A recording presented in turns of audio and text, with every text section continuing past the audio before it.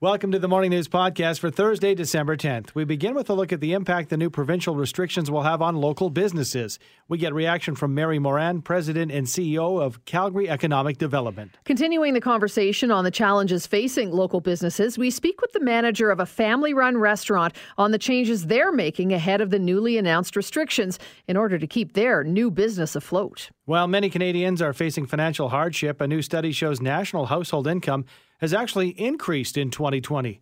We'll get the numbers and the details from the Canadian Taxpayers Federation. And finally, 'tis the season for online scams. Our Dave McIver speaks with the Better Business Bureau for some tips on what to look for and how to safeguard yourself from being a victim of cybercrime during the holidays. 8:43 on the Morning News. Calgary's economy and businesses will take yet another hit when the new restrictions kick in this weekend. Joining us to talk about the effects is Mary Moran, President and CEO of Calgary Economic Development. Good morning to you, Mary. Good morning. Mary, what are your thoughts on the state of Calgary's economy as we look towards these newly announced restrictions kicking in? Well, obviously, it's understandable. I mean, I think the government is trying to do is doing a pretty good job of protecting the health and considering the economic livelihood of Calgarians, but it's a difficult situation for them for sure. And obviously, any gains that we have made, which we were starting to make some great employment gains, going from 15.6% unemployment to 10.7%, although it was still very high, at least we were putting people back to work. Mm-hmm. And, I think if you look at the places it's going to be hit, particularly restaurants, retail even, that, we're going to lose some of that gain that we did make. And that's never a good thing before Christmas.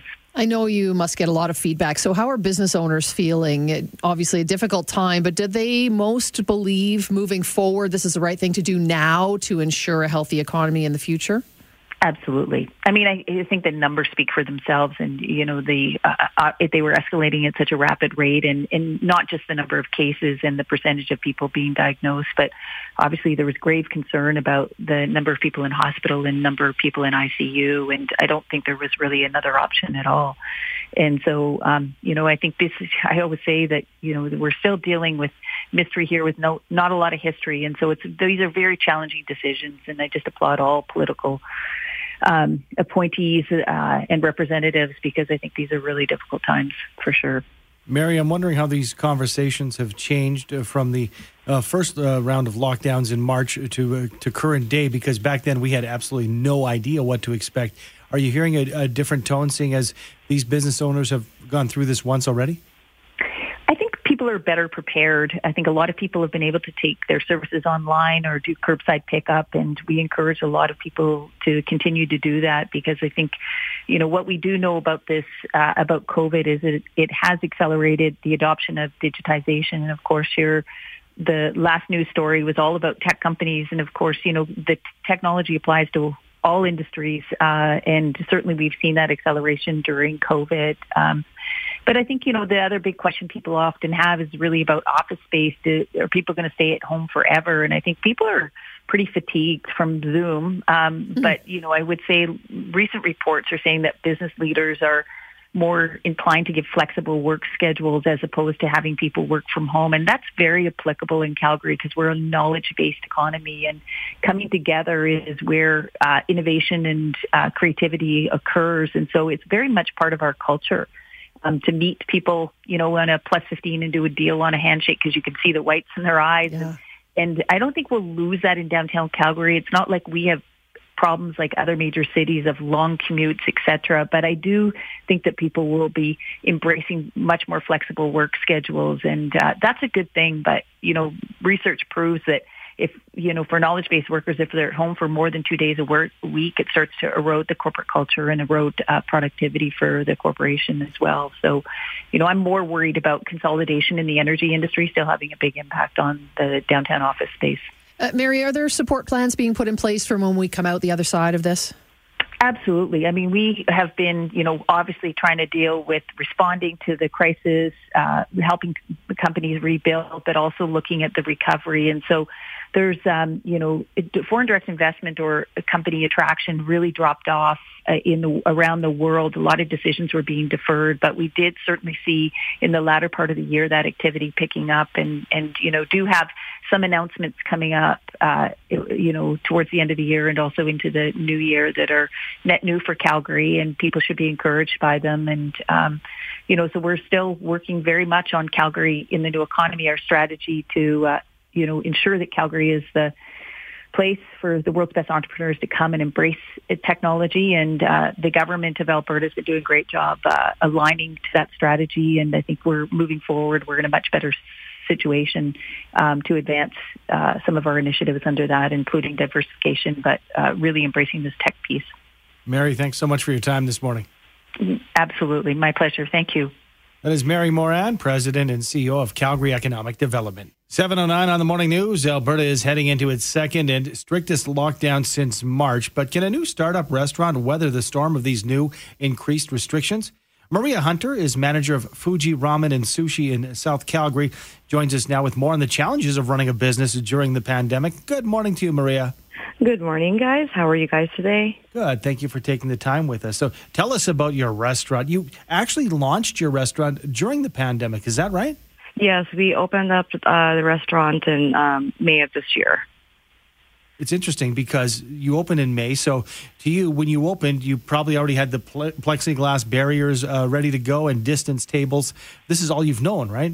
Yeah, all we've known, it's our first family-owned restaurant, and opening during COVID, we didn't really know what to expect, but we had to follow the rules and have the plexiglass and then 25% capacity, and it was a rough start, but a good start. No doubt, a rough start for sure. So, what's your plan moving forward, Maria? I mean, you launched in a tough time, so you know what it's like already. But now we get greater restrictions coming. What are you planning for? We're planning for, so we have, we currently have DoorDash as our courier, and we do have takeout. But commencing next Tuesday, we applied for Skip the Dishes, so that would help us, take our food out into the customers. We've been running for 8 months, so people have tasted our food and they like it, so they want to help support local, and that's what our customers have been saying. So, yeah, I've tasted it. I've been there twice in a few weeks, Sue, by the way. Delicious stuff. So I want to talk about something that's really intricate about your business in the sense that we've heard a lot about those helps for businesses in need. They've had to change and kind of downsize with their seating and their capacity to have customers in. Your business, because you started in May, you're not even eligible for some of these. Is that right? No, we're not eligible for the grants because we haven't. They want us to show a decrease of revenue from last year, and we weren't open last year. And then for this year, we weren't open in January, so we can't show any decrease in revenue. So we're going to see if we could do a letter up and see if we can get any help. Gosh, Maria, good for you for plugging along. This has got to be difficult for you. Do you feel like as a small business in the city of Calgary, you're getting enough support despite all this craziness that can't really be helped? But are you getting support from Calgary Economic and all sort of that kind of side of things? Well, you know what? A lot of food bloggers. Yeah. So I'm very on the media side. So, we have our own Instagram, Fuji Ramen and Sushi. So I have a lot of food bloggers that have helped us just get our name out there, and with social media, also just word of mouth. People do love the food, so they just recommend us, and they come and try it. They love it, and stuff like that. So I'm not too worried. A lot of people want us to stay. They don't want us to see us go. They always say we have to support local. So it's very important for Calgarians and people across Alberta to support the small businesses. If not, it's buy local. Maria, how does it work in the restaurant industry? Are you in touch with other restaurateurs and, share game plans and see what they've done that has worked or what they've done that does not work? Do you talk to the other restaurants? No, I've been thinking about that, but just in our plaza in Avenida in the southeast there, I know that the Razor's Edge beside us, we try to support each other. Like, if they get a haircut, they can come, eat at Fuji. At Fuji, go get a haircut, stuff like that. So, but yeah, we have to support each other.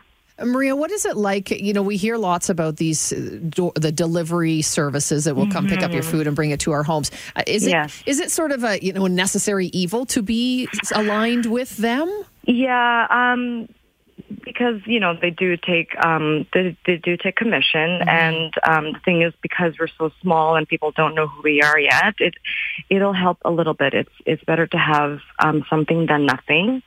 So, but right now, if people right now are starting next week, there's mandatory stay at home to work, right? So, phone, I'm offering a 10% off, $25 minimum order. We just need to get our food out there and try to survive this 4-week minimum. So encouraging people to come on their own and pick up, but the other, you kind of have to have it hand in hand, right? Yeah, you need a break, right, from home? Absolutely. But you do have those other services set up. But I'm wondering, this is kind of a math question.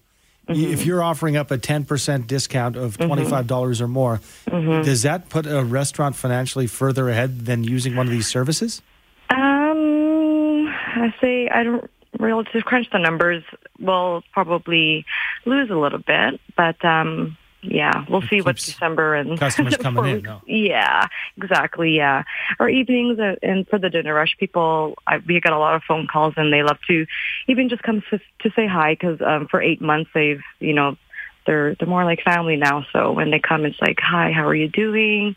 It's always nice to chat just a little bit, to say hi. Are you finding that, Maria, that, Calgarians are really seeing, particularly love a family-run business, love a small business, that people are really sort of almost going out of their way to try and help these businesses survive? Absolutely. Like I have customers that say they for the 8 months for dining in there, they just love being there. They feel welcomed.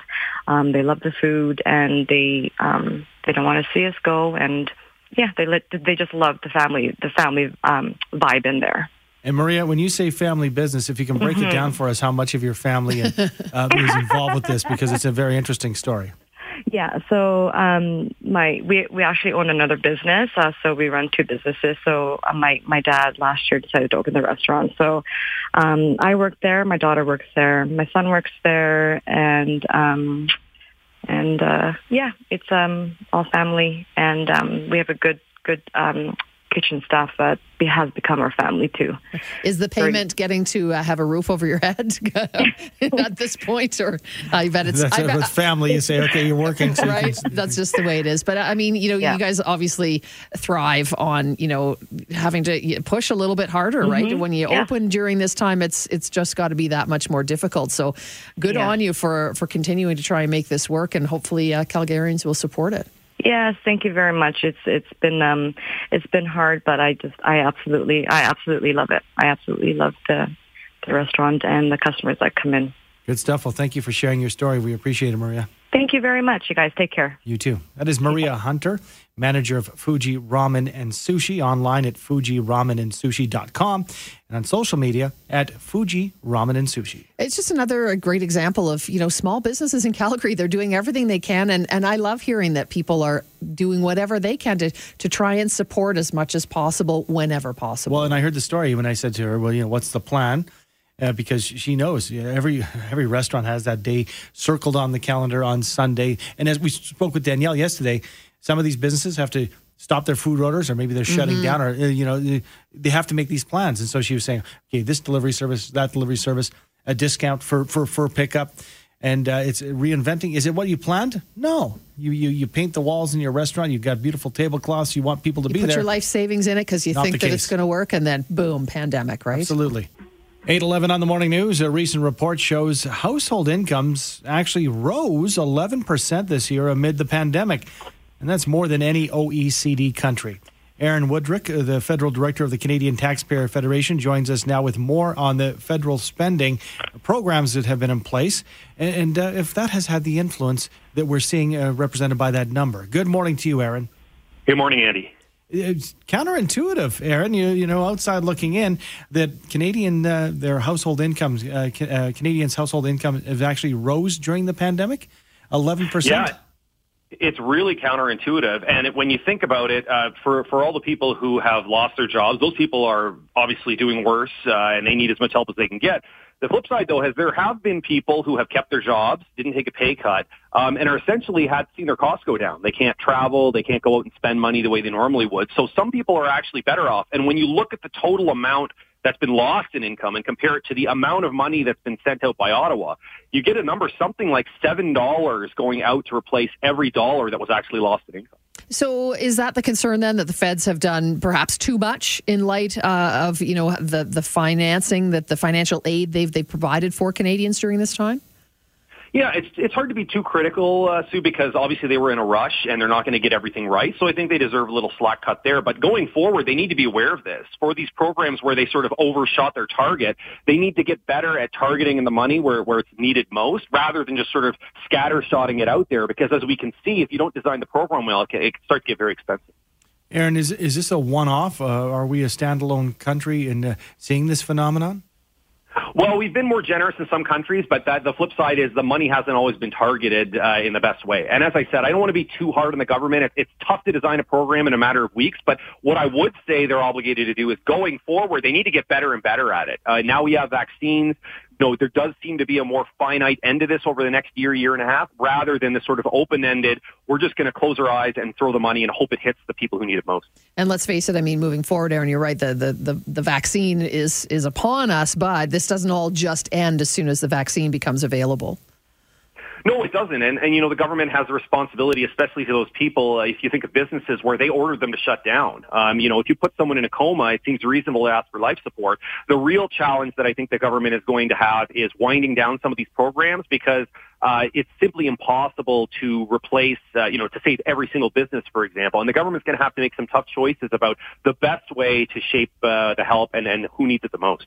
Well, moving ahead, and they always say, hindsight is 20/20. What would you say should have been done differently, as far as less money doled out, or just more focused and targeted? What looks like the best option?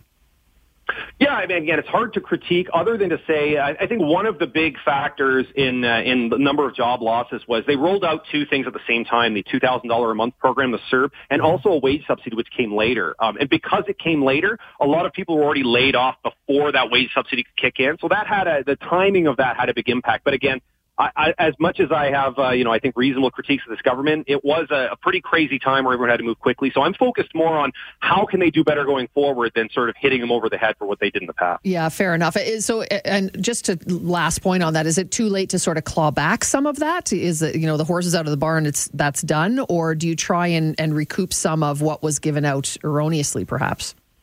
Yeah, unless they have broken any rules. A business, for example, has broken a rule, or an individual who was not eligible, was claiming. Those are cases of fraud, and they should be clawed back. But in other cases, if you set up rules in a way that can be easily taken advantage of, it's very hard for you to go back and change the rules later. So it really is a question of going forward, making sure the programs are better designed.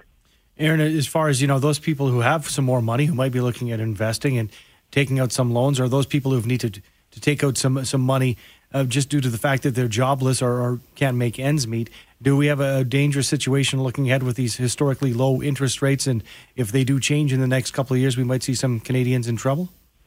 That is the real risk, and that's the thing that a lot of people are saying. We don't have to worry about debt right now because interest rates are cheap, but that's a bit like saying you had a good night at the casino, and so every night is going to be good. We're very fortunate right now interest rates are low. If they were not, we would already have a serious problem. And so going forward, I think the government, just like a household, needs to think about ways to minimize that risk. Otherwise, we're going to have some very painful times ahead. That is definitely a concern for sure. Thank you so much. Great conversation. Appreciate it, Aaron.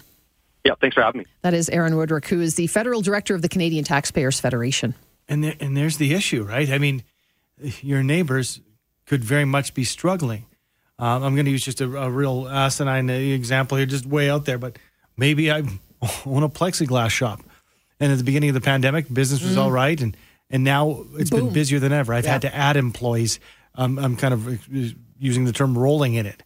It's really this huge gap that perhaps we've never experienced. But to that point, I think that we can all, and I like how he mentioned more than a couple of times that he can't poo-poo the government because there was no plan for this. But lessons learned, hopefully moving forward, right? After 6 days of advances, Canada's main stock index stumbled yesterday as anxiety over Brexit and demands on energy dragged things down. Toronto's S&P TSX losing 79 points, settling at 17,559. In New York, the Dow Jones Industrial dropping 105 points to 30,068. Asian markets slipped into the red this morning, with Japan's Nikkei finishing down 61 points to 26,756. The Hang Seng in Hong Kong ended 92 points down, closing at 26,410. Our dollar trades overseas this morning over 78 cents at 78.37. That's up slightly. And WCS trading at $33.40 per barrel. Employment in Canada's auto sector is still down nearly 13% in the third quarter compared with the same 3 months last year. But Desrosiers Automotive Consultants Incorporated says the industry is slowly recovering from the COVID-19 pandemic, gaining back nearly 15,000 jobs in the third quarter. The consultancy says the closure of General Motors plant in Oshawa, Ontario at the end of last year has also taken a toll on the industry's workforce. Desrosiers reports an 18.3% drop in manufacturing jobs, a 16.6% fall in dealership jobs, and a 12.6% fewer maintenance jobs in the summer of 2020 compared with 2019. And in the world of tech, Facebook is being taken to court in the U.S. Will Reinhardt is a senior fellow at the Center for Growth and Opportunity at Utah State University. He says new legal action against Facebook focuses on the company's acquisition of Instagram and WhatsApp. There is this question of whether or not Facebook bought WhatsApp, but more particular Instagram, to basically stop competition in the social media space. He notes that Facebook has made an effort to bring the three apps closer together. That's going to make it even more difficult to kind of pull the companies apart. But the pulling them apart was already going to be a technical nightmare to begin with. Which means Facebook users could see other measures taken. Some sort of mandate on use of Facebook data, right? So this is the idea of interoperability, or that, Facebook data that you should easily be able to access your Facebook data or your Instagram data to take it to somewhere else, to a competitor. And that's a look at your business.